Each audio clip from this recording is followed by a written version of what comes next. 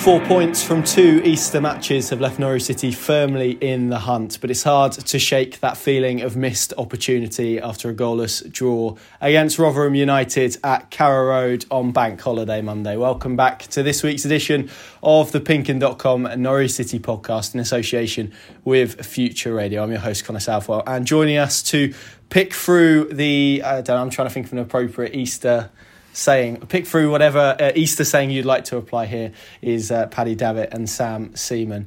Before we come to football, we've got to talk Easter. Paddy, how many Easter eggs did you get? It's a crucial question to start the pod.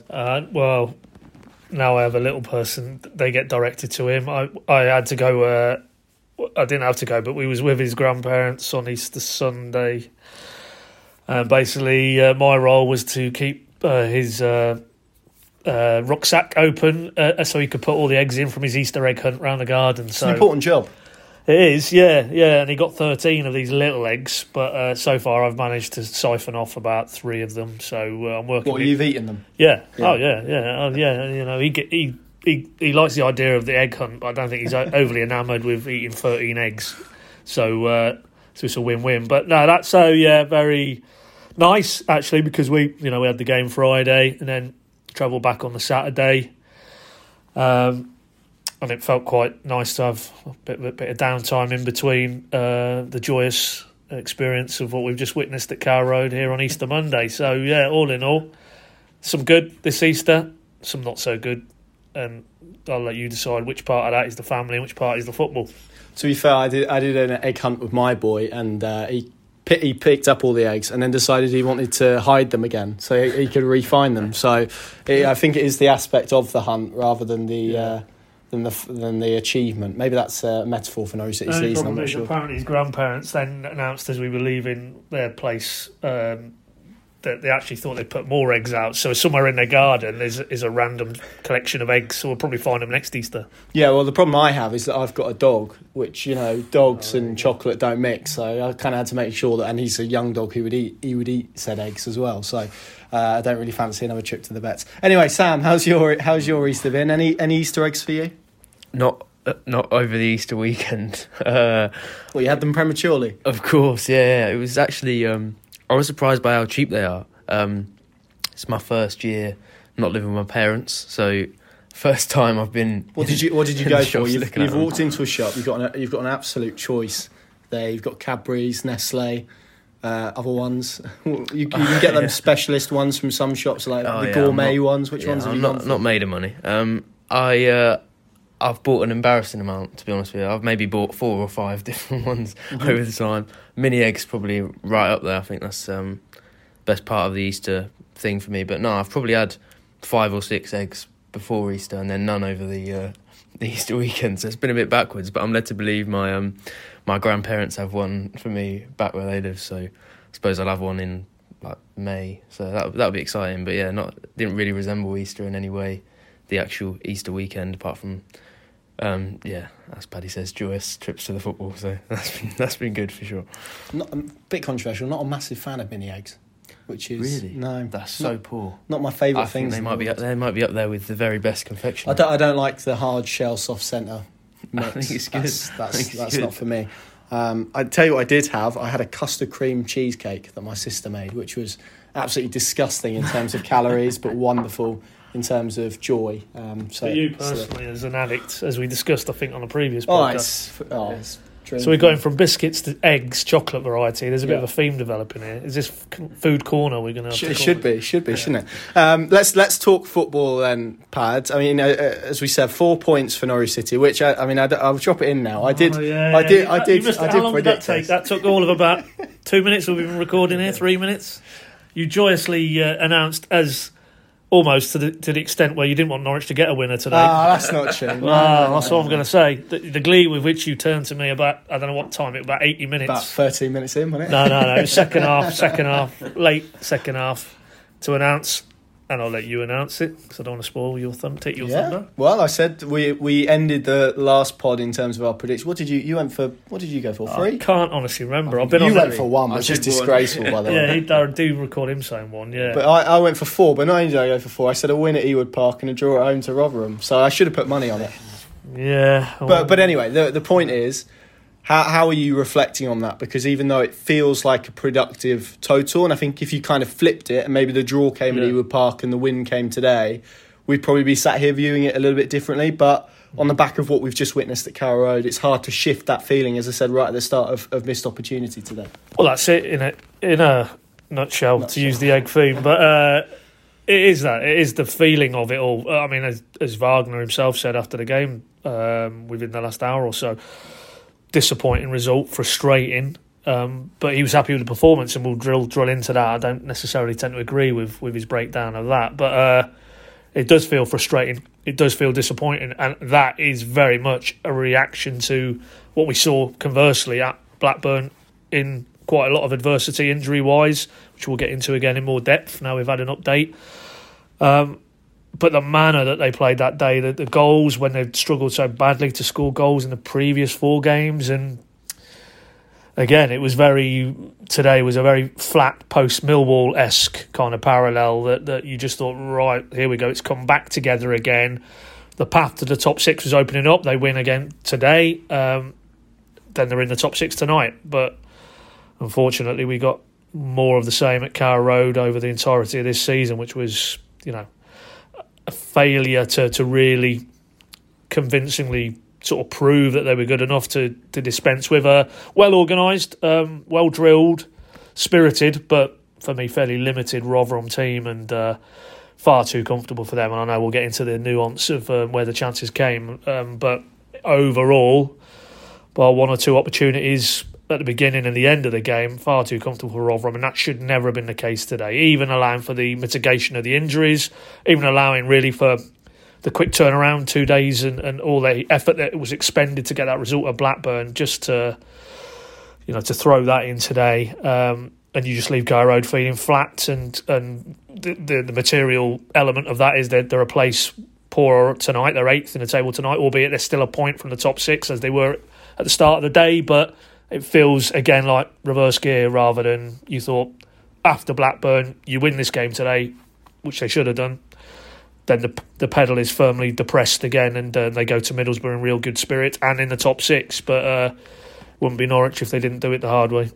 No, it felt very on brand, didn't it, for this season, which is why I probably made the prediction that I did, slightly tongue in cheek, even though it's actually come to fruition on the last pod, because you get a performance like we witnessed at Blackburn, which was so positive and had so many good characteristics, and then you see this kind of inconsistent streak back, and the struggles, and that kind of real stodginess and sluggishness to kind of produce a performance at home. I mean, it's 1 point now in 3 matches at Carrow Road, which isn't by any means playoff form, promotion form, however you want to sum it up. And that is probably why people find themselves where they are tonight, Sam, in terms of the majority that I've seen feeling quite disappointed and quite dejected by that performance, when, again, I'll use the word opportunity. They had that opportunity to really lay a marker down, and if they, 1 goal, they'd have been sat in 5th. It looks very different, and maybe this is a little bit kind of reactive to the result, but we will come to the performance. But it was an opportunity to put things in their hands, which isn't something that they've had really since David Wagner came into the building, and once again they've stumbled. It kind of sums up where this team is at and has been all season. Yeah, I think the worst bit is just that people are really fed up now of this pattern, and I think I said to you after the Blackburn game it would be good. I'm glad they've got a positive result, because at least for once the PinkUn podcast won't sound the same, because we're saying the same things. I don't know, we had a nice chat about eggs. No, it's true, the eggs was a highlight, but every professional time, athletes as we are, I should say. Yeah, every time it comes around to Norwich City though, we're left talking about the same things and saying the same things. So yeah, I think it really is quite frustrating for those people who can see the patterns happening over and over again. And I think every football fan likes to make that joke of, they'll go and beat top team in the league and then lose to somebody who they really should be beating. But Norwich absolutely have epitomised that this season. It feels like most of the times they've been required to perform in a big game, they haven't, and when they have, they followed it up with some really abject results and really struggled to build on that and put any form into their performances. So I can understand why Norwich fans are really fed up, especially given I think it's easy when you just look at the results as a whole to say that it's been inconsistent, but in front of their home fans, which is the large majority of fans who watch the games in person, by the way, it's been a poor season. It's not even been inconsistent or average or disappointing. It's been overall, I think most clubs would be disappointed with this season at home. So the number of fans who probably this season haven't been to too many away games and have had to turn up week in, week out, or bi-weekly, whatever it is, to come and watch quite disappointing performances and an impotent team, really, is probably reflective of where the mood is, and probably helps you understand quite where things have gone wrong and why the mood is so down when results like this happen, because we should be here discussing actually a really quite good weekend for Norwich City. As you said earlier, if they had got that draw at Ewood Park and then beaten Rotherham today, as probably people would have predicted and probably as they should have done, it would feel quite a lot more positive. I don't think it actually has been a negative Easter weekend for Norwich whatsoever. They're 1 point away from the playoffs. They're certainly closer and in a better position than they were when they travelled to Lancashire. But it's just the fact that Norwich fans are probably at this time thinking they're never going to get away from this pattern, and they're never going to be able to watch their team again without knowing that in a week's time, if they've been good, they won't be able to back it up. And I think that's a task that David Wagner's got to drill into and got to work hard on, because Dean Smith wasn't able to do it, and we've seen the end result of that in terms of his time at Norwich. So I really do hope that they can put this behind them, and there's 5 games left of the season, so they're certainly not going to now prove themselves as a consistent, impressive team who churns out performances week in, week out. But at least with potential Premier League promotion on the line, surely they can find a way to beat teams that they should be beating, and they haven't been able to do that today. So I totally understand why it feels so down, despite what I think has actually been quite a positive few days for Norwich City. Yeah, I would agree. And again, that kind of feeling that there is after this game, whether that will be the same on Tuesday or on Wednesday or whatever, when maybe we've had a little bit more time to reflect on the league table more widely, is for a different debate. But it's hard kind of sat here after the game to feel anything other than frustration and that sense of missed opportunity, when the reality is they've made ground on Blackburn and Millwall, both who have dropped points today. You've got teams in and around them who, barring Preston, who are on an incredible run of form, won again today at Reading, haven't really been able to capitalise on the fact that Norwich and others are kind of spluttering, and Norwich haven't been able to capitalise on that fact either. But the reality is they're 8th in the table, they're 1 point off 5th, isn't it? So they have actually made ground up over this weekend, Pad. So that's kind of where the feeling that exists after this game is quite strange, I suppose. Yeah, I mean it is, but there's teams who have the odd. I think Blackburn have got a game in hand now, haven't they? So it's slightly skewed for me. I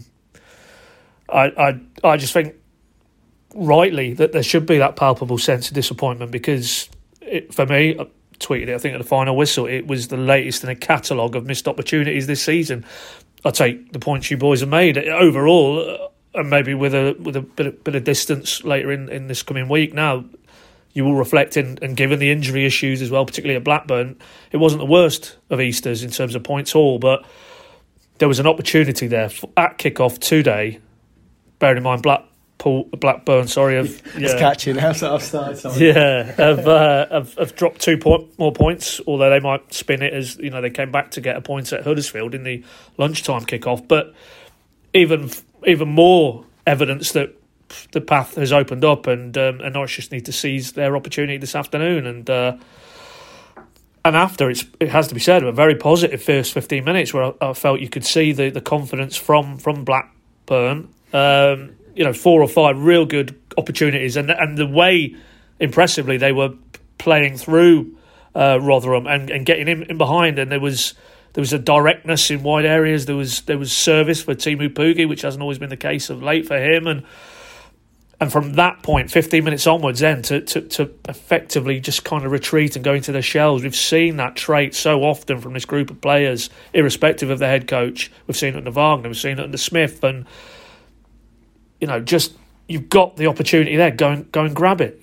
These players are good enough. They've shown that in individual circumstances, in the odd smaller samples of consistent performances over the entirety of the season. But when push comes to shove, like today, found wanting again, really, and that for me is justifiably where the frustration is. If you're a Norwich fan, you've turned up. Sam's point is right. You've turned up more often at Carrow Road this season and left disappointed, and they'll leave disappointed today. And to be fair, Wagner again did acknowledge result-wise, hugely disappointing, but he still felt, and I think, on reflection, when I think he's talking about performance was good and elements of it were good.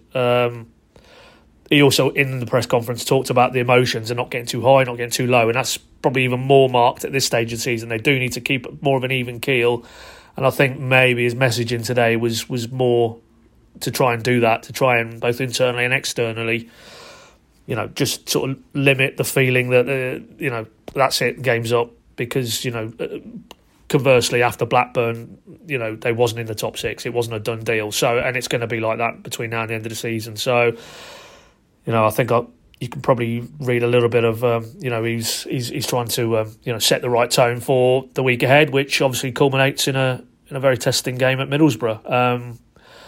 And in a roundabout way, we discussed this as the game was unfolding. I think they'll probably have a better opportunity to go there and beat Middlesbrough for me, because I think, and we'll get into the weeds of this, I think Middlesbrough will play in a style more akin to Blackburn in terms of Norwich will be able to profit on the counter. And it's clear in my own mind now that Wagner, if it's a counter-attacking type of game, then he seems to be able, that fits his eye. He's got the players he feels that can play that, and that is effective. They do look clinical when they're playing that type of game. But again, today, as for most of this season, and the results at Carrow bear it out, when they're essentially told, you're going to have the ball, you're going to have a lot of the territory, try and break us down, they, more often than not, when push comes to shove, have failed to do that. And that's a real issue for me in the short term, but also, whatever league Norwich are in next season, because if it's the Championship, teams will more often than not come to Carrow Road and challenge Norwich to break them down. So he needs to, on a broader level, decode, because that's the challenge they're going to face more often than not. But bringing it back to the here and now, I think if you are disappointed as a Norwich fan, you're right to be. If you are frustrated, you're right to be, because Wagner himself, he fueled it post Blackburn and pre Rotherham. He wanted the fans to turn up and sing like they'd never sang before, and match the intensity and ferocity that you hope to get from his players. I think the reality is a 0-0 against Rotherham at home, when you've mustered maybe 3 or 4 shots on target. That intensity, that energy, that endeavour, all the things we saw at Blackburn, we didn't see it enough today. And as a result, it's more of a holding pattern rather than what we should be reflecting on. I think tonight is top 5 in their own hands, and they go to Middlesbrough full of confidence, and that isn't going to be the case now. Yeah, I think you've touched upon a good point, which has become obvious. That this Norwich City team is better when they don't have the majority of the ball, when they aren't up against a low block or even necessarily a high press in that regard. They want to kind of be the counter-attacking side, the counter-pressing team in this. They want space to exploit. They want Onel Hernandez running into space. They want Josh Sargent running into space, which is really interesting when you consider that summer transfer window in 2021. A lot of their business was geared towards moving them to be that type of team, albeit that was Daniel Farker, and that was the aim a couple of years ago. It's a completely different division in a completely different context, and now they find themselves probably capable of doing that, when arguably, particularly at Carrow Road, they probably need a different set of players. So for David Wagner, particularly when you look at the home games left to come, which are, you're going to have to help me here, Swansea, Blackpool, there's another one, isn't there? Or is there? No, there isn't. No. Swansea and Blackpool. Swansea might be slightly different because they are a side who like to have possession, so that may actually end up being a game that suits Norwich City. But particularly on the final day against Blackpool, and I guess more broadly, it feels like they're going to have to find a different solution to playing at home, and that is probably evidenced by the form that you touched upon all season, but specifically the last 3 games, which have been obviously 1-0 defeats to Sunderland and Sheffield United, and obviously a 0-0 draw against Rotherham. So that's not a goal scored in the last 3 home games, which is pretty dismal. Yes, very bad, and the worrying thing for David Wagner will be the lack of options as he tries to sort that out. I think it was evident in his substitutions today that Norwich don't really have that many options that can come off the bench and change things, and they don't have many players who they can bring in to try and change the way that they attack and the way that they approach those games. I was speaking to fans after the game today, and the very first person I spoke to, one of the first things they said was that Norwich have never replaced Emi Buendia, and I think that's, as much as it's probably a bit of a broken record at this point, and it's something I've certainly banged on about a good deal, it's something that becomes more and more evident with every single home game, and they don't have that player at all. You could even park Buendia. You could even argue it's a Kieran Dow-like figure, couldn't you? That kind of creativity, and I suppose his absence has hit them quite hard in that regard, as Onel Hernandez's did when he was out. Yeah, certainly, and I think those injuries really are taking their toll, because for me, Marquinhos isn't really a creator. He's more of a finisher. He wants to get on the ends of things, and he's got decent technique, but he doesn't seem to have that spark for me. And then you're relying on, a lot of the time, Teemu Pukki to take on three players and score from a difficult angle. And at his age and his situation, it feels quite unlikely that that's going to be a very profitable source of creativity from now on. So without being able to play that counter-attacking style, I'm not sure Norwich really have a way around that until the end of the season. Then they've got a summer window where, admittedly, with the finances, if they don't go up, Stuart Webber's going to have to pull another rabbit out of the hat in terms of finding that creative player. There you go, thanks very much. Not on purpose, but I'll take it. I think until the end of the season, for sure, they're in a really, really difficult position, unless they can find a way of maybe inviting teams onto them. Maybe they get their own fans a little bit on edge by passing around at the back slightly more than they need to draw in that press, and then try and play beyond it, because that's the only game in several weeks, that Blackburn game, where they've looked capable of creating chances, and that was because Blackburn wanted to play that expansive, possession-based style, when they wanted to leave that space in behind for the likes of Liam Gibbs, Josh Sargent to go and exploit. And I think part of the attacking conundrum for Norwich is whether Isaac Hayden can play a part for the rest of the season, and as I'm sure most Norwich fans, have my doubts as to the various problems involved with that, and of course the time he's spent on the sidelines. But without him being able to fill in midfield, it looks like Liam Gibbs isn't going to be able to play that advanced role that he thrived on so much at Blackburn. And I thought instantly his partnership with Josh Sargent looked like a dangerous one, and the flick-ons with his running in behind really did provide a dangerous option for Norwich when they were on the counter-attack. So I think there are a number of parts that maybe don't work in Norwich's favour but could. And if Isaac Hayden can come in and play that proper defensive midfield role, and it's a big if given how his season has panned out so far, it might release Norwich to play the style that they want to. So there are probably options there, but quite a lot of things do need to fall into place for Norwich for them to be able to do that, and they haven't quite been falling into place for the whole season, really, so it will be tough for sure. Yeah, if David Wagner was sat on one of these chairs next to us and he was reflecting on this Easter weekend, I'm sure he would be keen, as he probably was after the game. You spoke to him. I haven't had an opportunity to listen or watch any of that back yet, but I'm sure he would have spoke about the mitigation behind these results and the fact, particularly Rotherham in particular, they were without Grant Hanley, and he's obviously going to be out for a prolonged period of time now, set for surgery on a ruptured Achilles, which It usually keeps you out for about 6 months at the very least, but particularly with professional footballers can be a bit longer as it kind of builds up. So I think they'll get a clearer picture once his surgery is done. Ben Gibson is out for the season as well. Regular season could make the playoffs if obviously Norwich City make the playoffs, and Kenny McLean as well, who's obviously out with a knee injury. Marcelino Nunez currently out as well, although whether he'll be back for Middlesbrough we'll have to wait and see. But he would point towards the fact that Jakob Sørensen was playing as a centre-back, that Liam Gibbs, who has been playing in a more advanced role, we've obviously seen him in a six earlier on this season, was playing alongside Gabriel Sara, and they maybe didn't have that option for the natural balance which helped them so much at Blackburn. I mean, how much does that come into the thinking, the fact that there were injury concerns, and this was kind of a needs-must team to an extent? We saw Teemu Pukki with Josh Sargent again, which has been a formula prior to Blackburn, which left them quite dry in terms of goals, but not necessarily because of those players, but more about the wider structure and the wider service. So is there merit in that argument from David Wagner today and after this game, do you feel?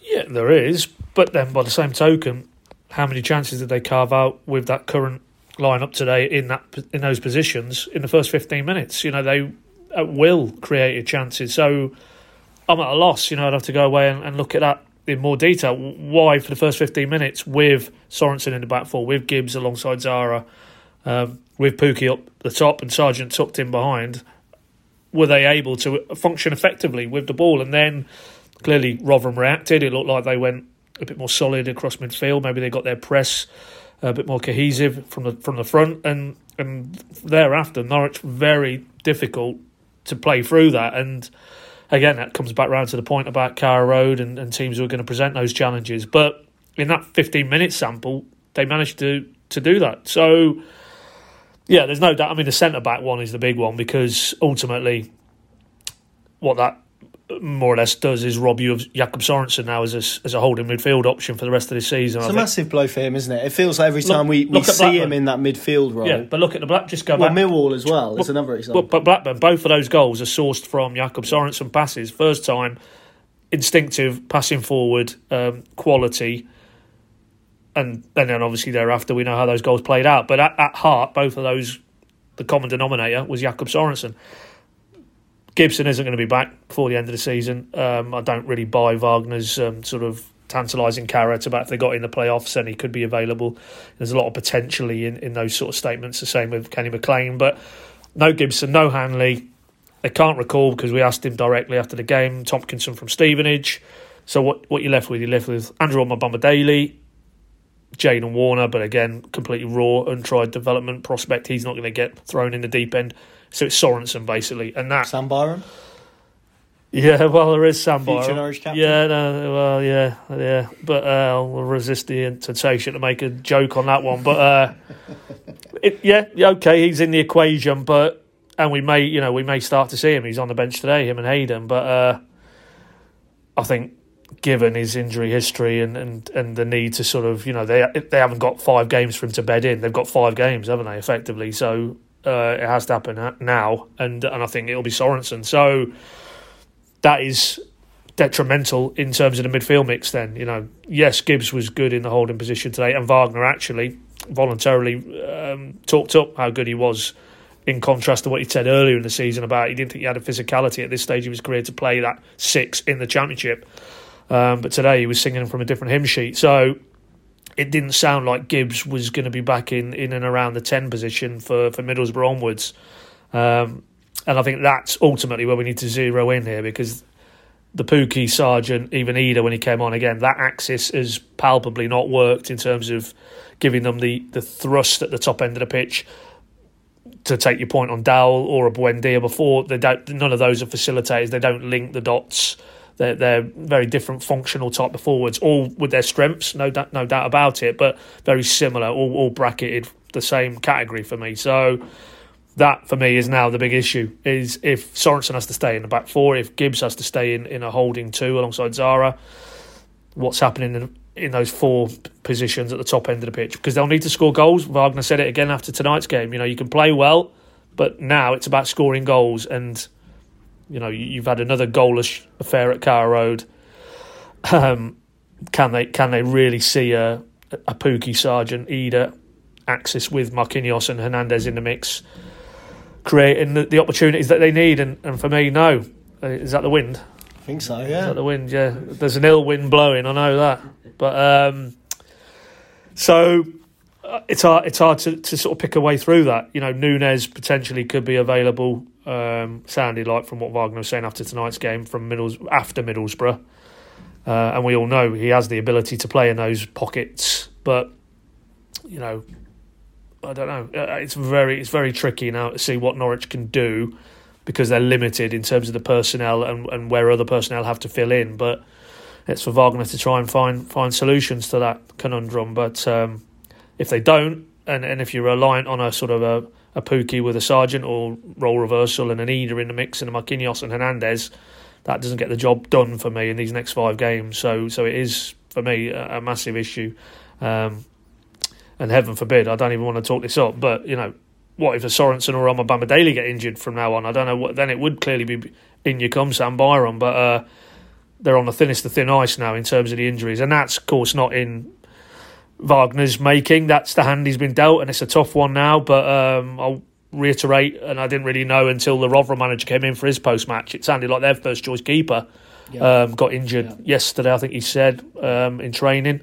So, what Norwich are going through maybe is more marked, but it's certainly not unique to Norwich. Every club in the Championship at this stage of the season are dealing without influential players, and I don't think it's sufficient just to say, well, throw your hands up, what can you expect us to do from here? They need to find solutions. We were told consistently before a ball was kicked that this squad was probably as strong a squad as in terms of depth as any in the Championship. Well, now's the time to see it.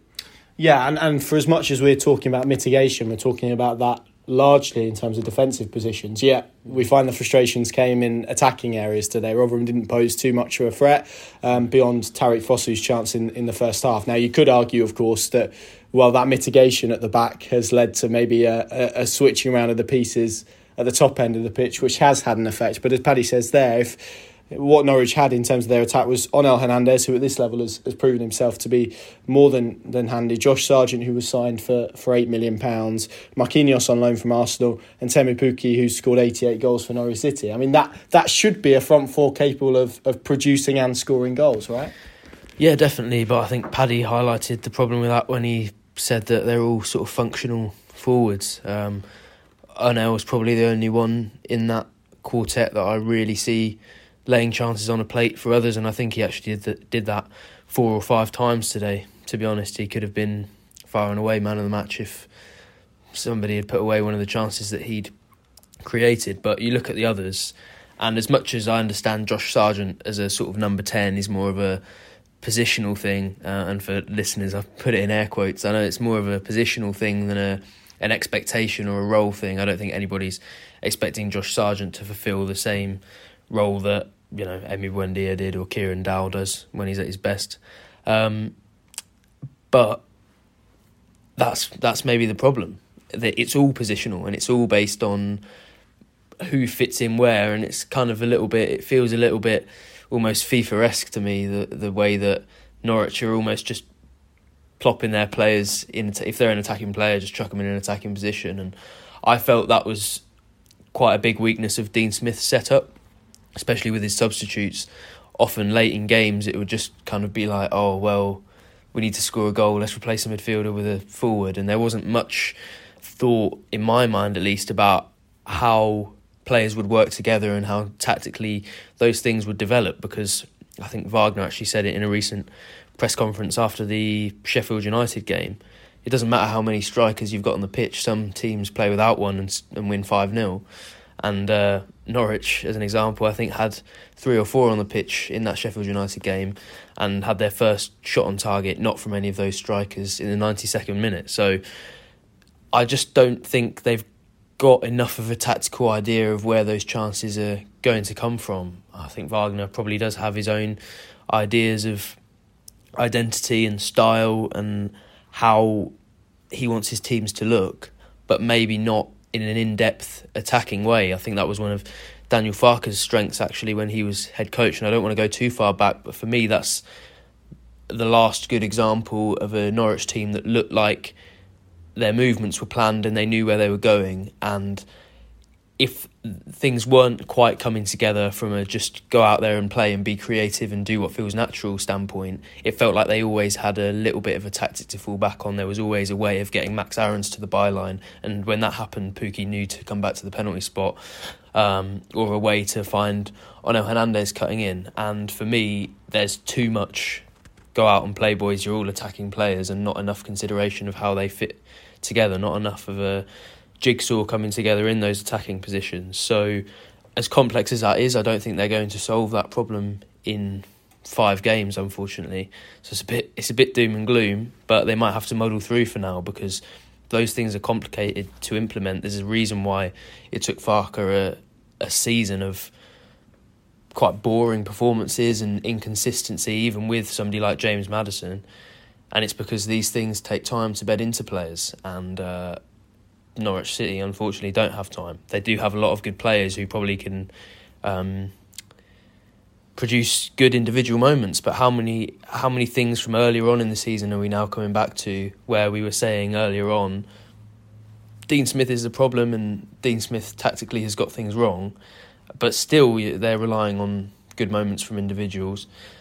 Still they're showing inconsistency, and still there's not too much evidence of a tactical approach that's yielding chances. So yeah, I think it's more to do with the setup than the players, but they don't have that player, especially while Kieran Dowell is absent, that can go and create those chances, and that's an absolutely massive problem, and probably up there with Stuart Webber's priorities in the summer. And if it's not already, then it certainly should be, because they've had a massive hole in their team for nearly 2 years now, and the evidence of what it does to this team and how it affects them isn't going away. No, it isn't. So just to conclude on the Easter fixtures then, just to kind of wrap that up, 4 points. Norwich have made ground on the playoffs. I think if you were to give it a grade, Pad, just very quickly, what would you kind of give 4 points in terms of a grade? B. Yeah, I think I'd agree. Sam? Yeah, B minus. B minus. Yeah. We're going American. Yeah, I think that's. Do we do minuses over here? I don't think we do, which is a good job for me and my education. But anyway, I think that's about fair. So I think we've probably made the arguments there for the positives and probably the question marks rather than the negatives, which lends us nicely to speak about some stuff obviously that's happened this week, and let's start with the main headline that emerged prior to the Blackburn game, which was obviously the news surrounding Teemu Pukki. He's rejected Norwich City's offer of a new contract. He'll be leaving the club in the summer after 5 years, 88 goals, 205 appearances I think it is now. It's really interesting because it feels like we're probably going to be talking about two things in this conversation about Teemu Pukki: his legacy and his record at Norwich City, which are probably going to be unbelievably positive, and obviously the hole that he's going to leave in this side, mainly goals. I mean, me and Sam were looking down in the Norwich programme. They have a list of all the appearance makers and the goals, and actually beyond Teemu Pukki, there's not a lot of goals in this Norwich City team. I think Josh Sargent is the next highest with 15, to put it in context, and then I think it's Kieran Dowell with 11 or 12. So beyond Teemu Pukki, there isn't many goals in this team. How big of a blow is it to lose him this summer, irrespective of the fact that we probably all knew that it was coming, and I'm sure Stuart Webber and Norwich City did and are planning accordingly? Well, that's the key. They surely would have known for quite a way out, and Wagner, I think, more or less confirmed that he's known for quite some time, and obviously the public messaging of that was in the last sort of week, 10 days. But yeah, I mean, we're talking about some other priorities maybe in terms of that very creative midfield type in the summer, but ultimately you lose Teemu Pukki and you haven't got a track record of proven goal scoring from Adam Eder or Josh Sargent, then they'll need to address that. They certainly couldn't go into another campaign irrespective of the league, but with the current roster of forward players, and that isn't going to be easy, because we know from, and maybe this is the juxtaposition when we start to get into Pukki and a discussion of his legacy, but that normally you go into the market, top dollar is commanded by strikers, because strikers score your goals win your games, goals win your promotion, goals win your titles. And you wrap all those things together, you do have Teemu Pukki, but crucially, a free transfer, which for me puts him at the very peak of any modern day discussion of a Norwich player. If it's value versus delivery, then he's probably top. I don't think Tim Krul probably in the same category, but in terms of return for what they spent on him, and that's pertinent because a lot of the discussion around Webber, particularly now, is about failings in transfer markets past, transfer windows past, and money that's been spent for a return which has been modest, to be polite in some cases. Well, that's certainly not a charge you would ever level at him. In fact, that was an inspired piece of business, not all down to him, but obviously him and his recruitment team. I think about 7 people have taken credit. Yeah. It's one particularly who's no longer with us, and I think his power in Middlesbrough's rise, but that's for another pod. But phenomenal piece of business initially, then the coaching to fit him into a template that, gave him the platform to do what he did in not just the 2 championship title winning seasons, but also in the Premier League, in 2 overall fairly abject attempts at top flight sustainability, he was the shining light. I think both times he got into double figures, which at Premier League level in a Norwich team in the last 2 attempts, in a bad Norwich team, is in its own way probably more, certainly equally, but if not more so, an impressive feat than the bag full of goals that he scored the first Championship season. Not quite to the same levels, but the second time around again he was prolific again. But to do it in a Premier League in a Norwich team which was, and squad not fit for purpose, no praise is too high for him, really, in terms of his legacy and the indelible mark that he's left on what this club have done in the last 4 or 5 seasons. But, to bring that right up to date, I mean, this season, it's not a vintage Pukki season. His goal return tells you that.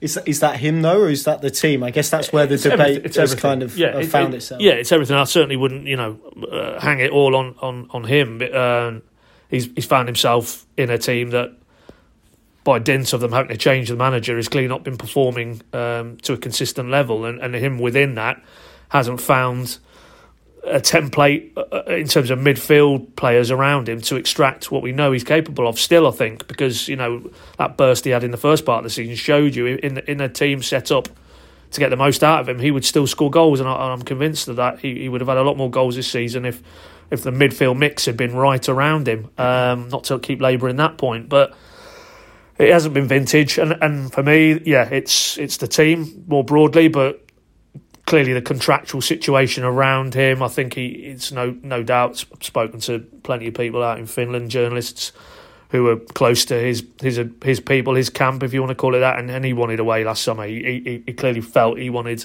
another opportunity, probably in the Premier League, because he was, I think, 31 that point, and it didn't happen. And I'm not questioning anything about his professionalism, because the eulogies that have come forth since the confirmation tell you that he is a phenomenal player and a phenomenal professional. But the fact that, in his own mind, he probably felt he wanted the opportunity to go and explore other avenues last summer, that's got to have played a part, I think.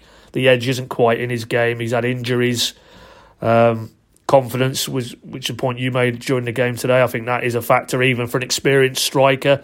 When you're not scoring goals, you're not taking chances. And you can see today, in fact, to bring it right up to date, the 2 chances he had, snatched at them, and both times, the camera zones in on him, and he's just looking skyward. The frustration in his body language, he knows, because he's in those situations before at this level, particularly, been so clinical. And it's just not the Pukki of old. And maybe that's age as well. He's turned 33 now. His powers have dimmed.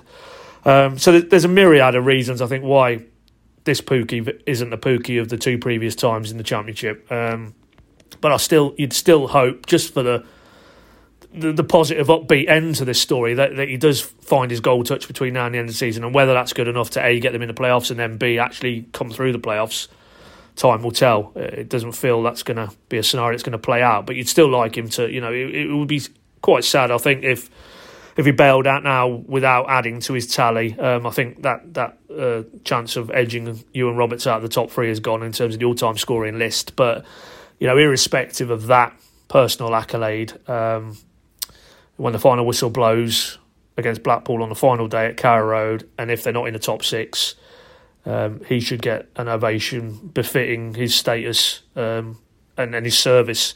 And then you can only wish him the best in what will probably be the last big move of his career, and that there is still some fuel left in the tank. And it's just a bit sad for me that this season, it's probably been a season too far, really. And I think you completely understand why the club were loath to. Can you imagine the messaging last summer? You've got relegated and Pukki's departed.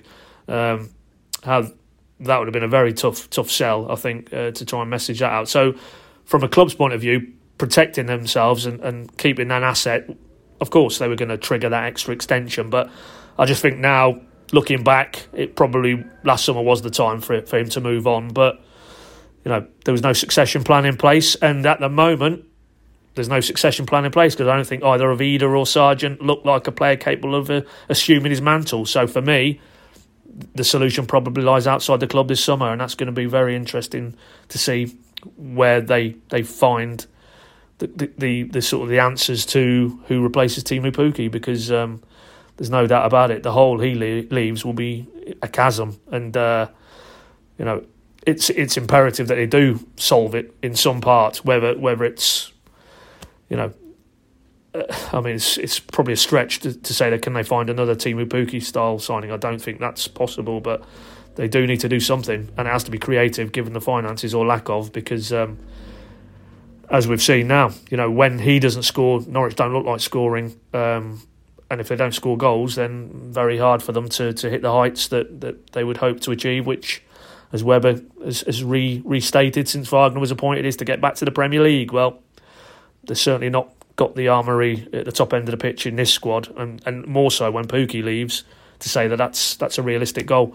So I think you do have to separate out the legacy and the career he's had from this version of Pukki, which for me, is a pale imitation of what we've seen before.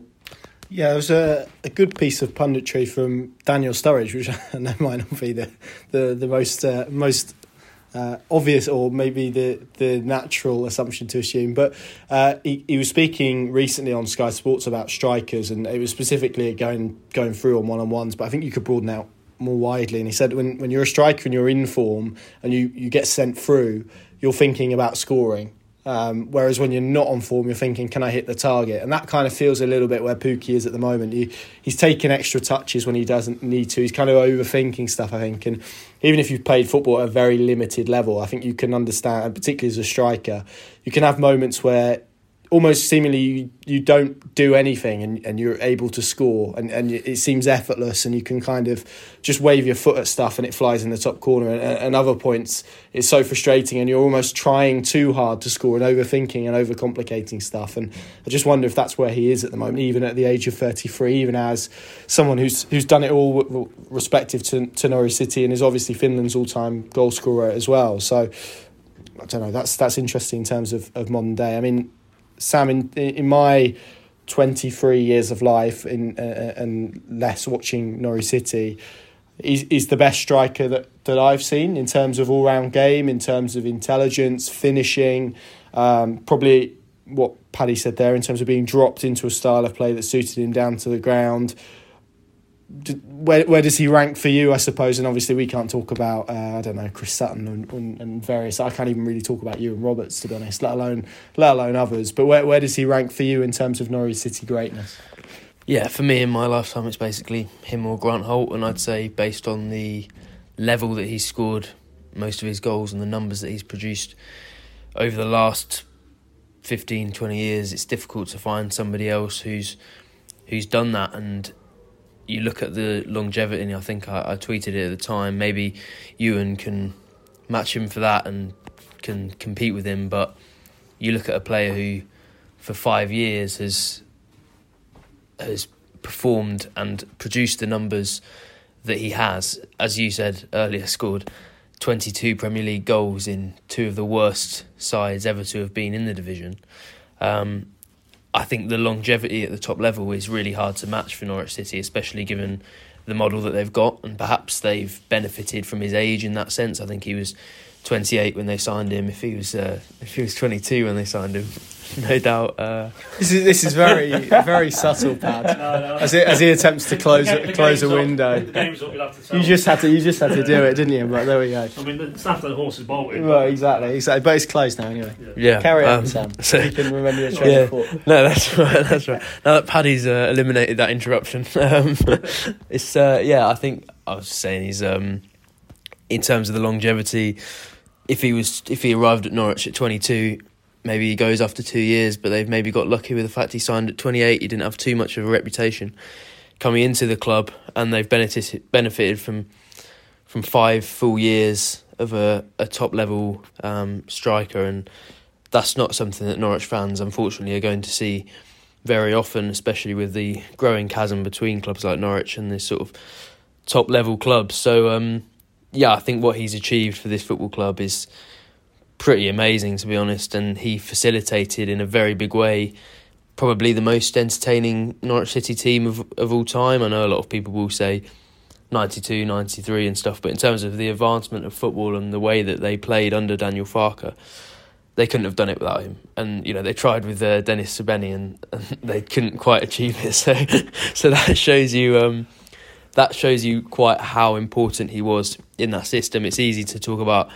Emi Buendia, who's obviously gone on to be sold for nearly £40 million, but can he play those clever passes if he doesn't have perhaps the most intelligent striker in the Championship making the movements that make them worthwhile? And I'd say probably not. So, yeah, he, for me, is one of the key cogs in one of the most exciting Norwich City teams of all time, probably the team that made fans happiest. And, yeah, he'll go down as a real legend. And it feels quite strange, actually. I fully expected him to go. But when that tweet came through on my phone of the club confirming that he was leaving, it really felt like a huge event. And I don't think there are many times it feels like that. So he goes down for me in the sort of top 20 Norwich players in terms of legendary status and how he's going to be remembered. And you can't really appreciate it now, as you never really can when a player leaves a club. But maybe in 5 years, we'll look back and think how lucky we were to have watched Teemu Pukki as much as we did, and for him to have represented the club as much as he did, because I think after he's retired, everyone will remember him as a Norwich City player and as somebody who represents this club. And what a fantastic accolade that is for this club, given what he's done. And you have to praise not only the footballing ability, as David Wagner said, but the attitude, the personality, the commitment to the cause. And yeah, as Paddy said, you have to commend the people that brought him to the club as well. But yeah, for me, he goes down really in the upper echelons of what players have achieved at this football club. And it will be quite a sad day when he does depart Carrow Road. Yeah, goat by name, goat by nature. As we're sat here on Monday evening, lots of reports from very reliable outlets that former Norwich City head coach Dean Smith is set to be appointed as interim boss of Premier League side Leicester City. Why are you laughing, Connor? Well, I was going to come to you, Pad, on an unrelated note, and just ask you, when was the last time that you feel you landed on your feet? Yeah, I'd have to think about that. Working with you lads, obviously, goes without saying. Good answer. I'll tell you. No. I've got a better one than that, because I've been flippant about that. Obviously, it goes without saying. But when we pitched up at Tottenham one Sunday in their new stadia, so it would have been the second Premier League season, and they had a nice Sunday roast on. Oh, it was good. We landed on our feet that day. Yeah, I think they got beat, but Smith might have been in charge, actually. Levels, I think he was. I mean, it was the 3-0. It's come back to me now, 3-0, yeah. It was around about December time, wasn't it? They were in that horrible salmon kit, weren't they? That's right, yeah, they were, yeah. On Bambadeli, I think that was the only game he played for Smith, on an unrelated point, because he had the back spasm issue. But let me tell you just about that roast before you move on. There was stuff on that plate, and I still don't know what it was, but it was absolutely wonderful. No, that was a high-class piece of cuisine, and... we've got back to food again. Yeah, blame you for that. But it's pertinent. I'm talking about centre-back in Omar Daly, and from what you were telling me, that maybe JT, as he's known colloquially, John Terry, is going back in with mate, him. Is he? No, he's not my mate. No, he's a mate of Dean Smith, clearly. And obviously Shaky, I'm sure, will be in the Sharabang. And the gang back together. As you pivotally pointed out, Connor, I believe Leicester's training ground has a 9-hole golf course, so it's a win-win all round. But yeah, no, fair play to him. Good luck to him. Like, on a personal level, our dealings with him, he was good as gold. But that is some touch if he lands Leicester, albeit it looks like a Leicester are heading back to the Championship, and it's only, by all accounts, a short-term salvage type mission. So, he might be out of a job again come the summer, but I guess he's looking at it, it's no lose, isn't it? If he goes in there and has even a half-decent impact, albeit in a losing cause, then he puts himself back in the shop window, doesn't he? So could be quite an astute move for him. But, given how it ended in terms of Norwich, to be landing a Premier League gig, however long or short, within the space of, a couple of months maybe, he's got a good agent. Yes, it's a funny old game, isn't it? Various strange appointments. What I did want to mention before we get on to Barrow, I want to ask you a quiz question, which is, I realised this week, it's not really a quiz question, it's more an observation, but it clicked in my mind earlier this week as to why Abu Kamara was number 47. Can either of you work out why? I don't know if this is the actual reason. I presume it is. What if I said it was gun related? Take his initials. AK. Yeah. Maybe. Funny that, isn't it? Is it on purpose? If it is, that's quite... Does he have a good shot on him? That's what I want to know. That's so clever. You should have saved that for the newspaper, to be honest. It's a shame you've wasted it in audio form. But, yeah, I don't know. If he's done that on purpose, then congratulations. Surely he has. That seems very... But part of me thinks also Liam Gibbs is number 46, so they just chucking him on the next one, you know. Yeah. What's Rowe? Rowe was 40... He was 46 before... What was he I don't know. He was 40-something. Now he's 27. Yeah, Tetty's old number. Yeah. So maybe they're just chucking him on the 40 production line and Kamara's got lucky. But if he hasn't, you know, maybe I'm not giving him enough credit. Surely he's had a say. We'll have to ask him when we interview him next. That'll be the first question. Abby, what's the reason behind your number 47? But that's... Well, I think we'll know if he keeps it, surely. Because at some point, if he gets more involved with the first team, you tend to find they get given a lower number. If he keeps the 47, then we know it's a branding thing. Talking of that, again, I don't know why it's just entered in my head. Did you see that over the international period just gone? Shane Long, former Republic of Ireland Reading striker, yes, about shirt numbers and how he knew his time was up with the Republic. There is a Norwich link to this because he had to present Adam Eder with his first Republic of Ireland senior shirt. And he only knew at the point that he handed it over in presumably some sort of squad ceremony that he was basically giving him his number 9 shirt because if the number 9, then you're the main man, aren't you? Even in modern numerical ridiculousness of all sorts of numbers, so it matters. Yeah. So, will you have a number 9 pad? No, I never played that further forward. No. But I'm just trying to think what number's the GOAT. Because that's going to be up for grabs. 22, yeah. Yeah, it's not. Number 9 is vacant. Number 9 is vacant. Yeah, didn't Pookie... That was another story, actually. Pookie got offered number 9, but he turned it down because the 22nd is his wife's birthday. I remember that. Oh, isn't that lovely? Yeah, that's nice. It's lovely. Yeah. Right, Borough, which is increasingly a massive game. And I think in the context of what we've discussed, probably makes it a bigger game. And Andrew Omobamidele alluded to that today. And it was always going to be a big game anyway, going to the Riverside Stadium. But... because Norwich have missed this opportunity, they're playing before a lot of their championship rivals. If they get beat at Middlesbrough, there's an opportunity. I think Millwall play Preston, don't they? So at least one of those is guaranteed to drop points. I don't know where Blackburn are off the top of my head. Hull is where they are at.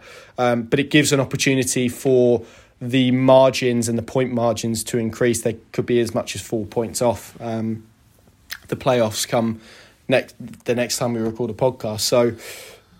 feels absolutely massive.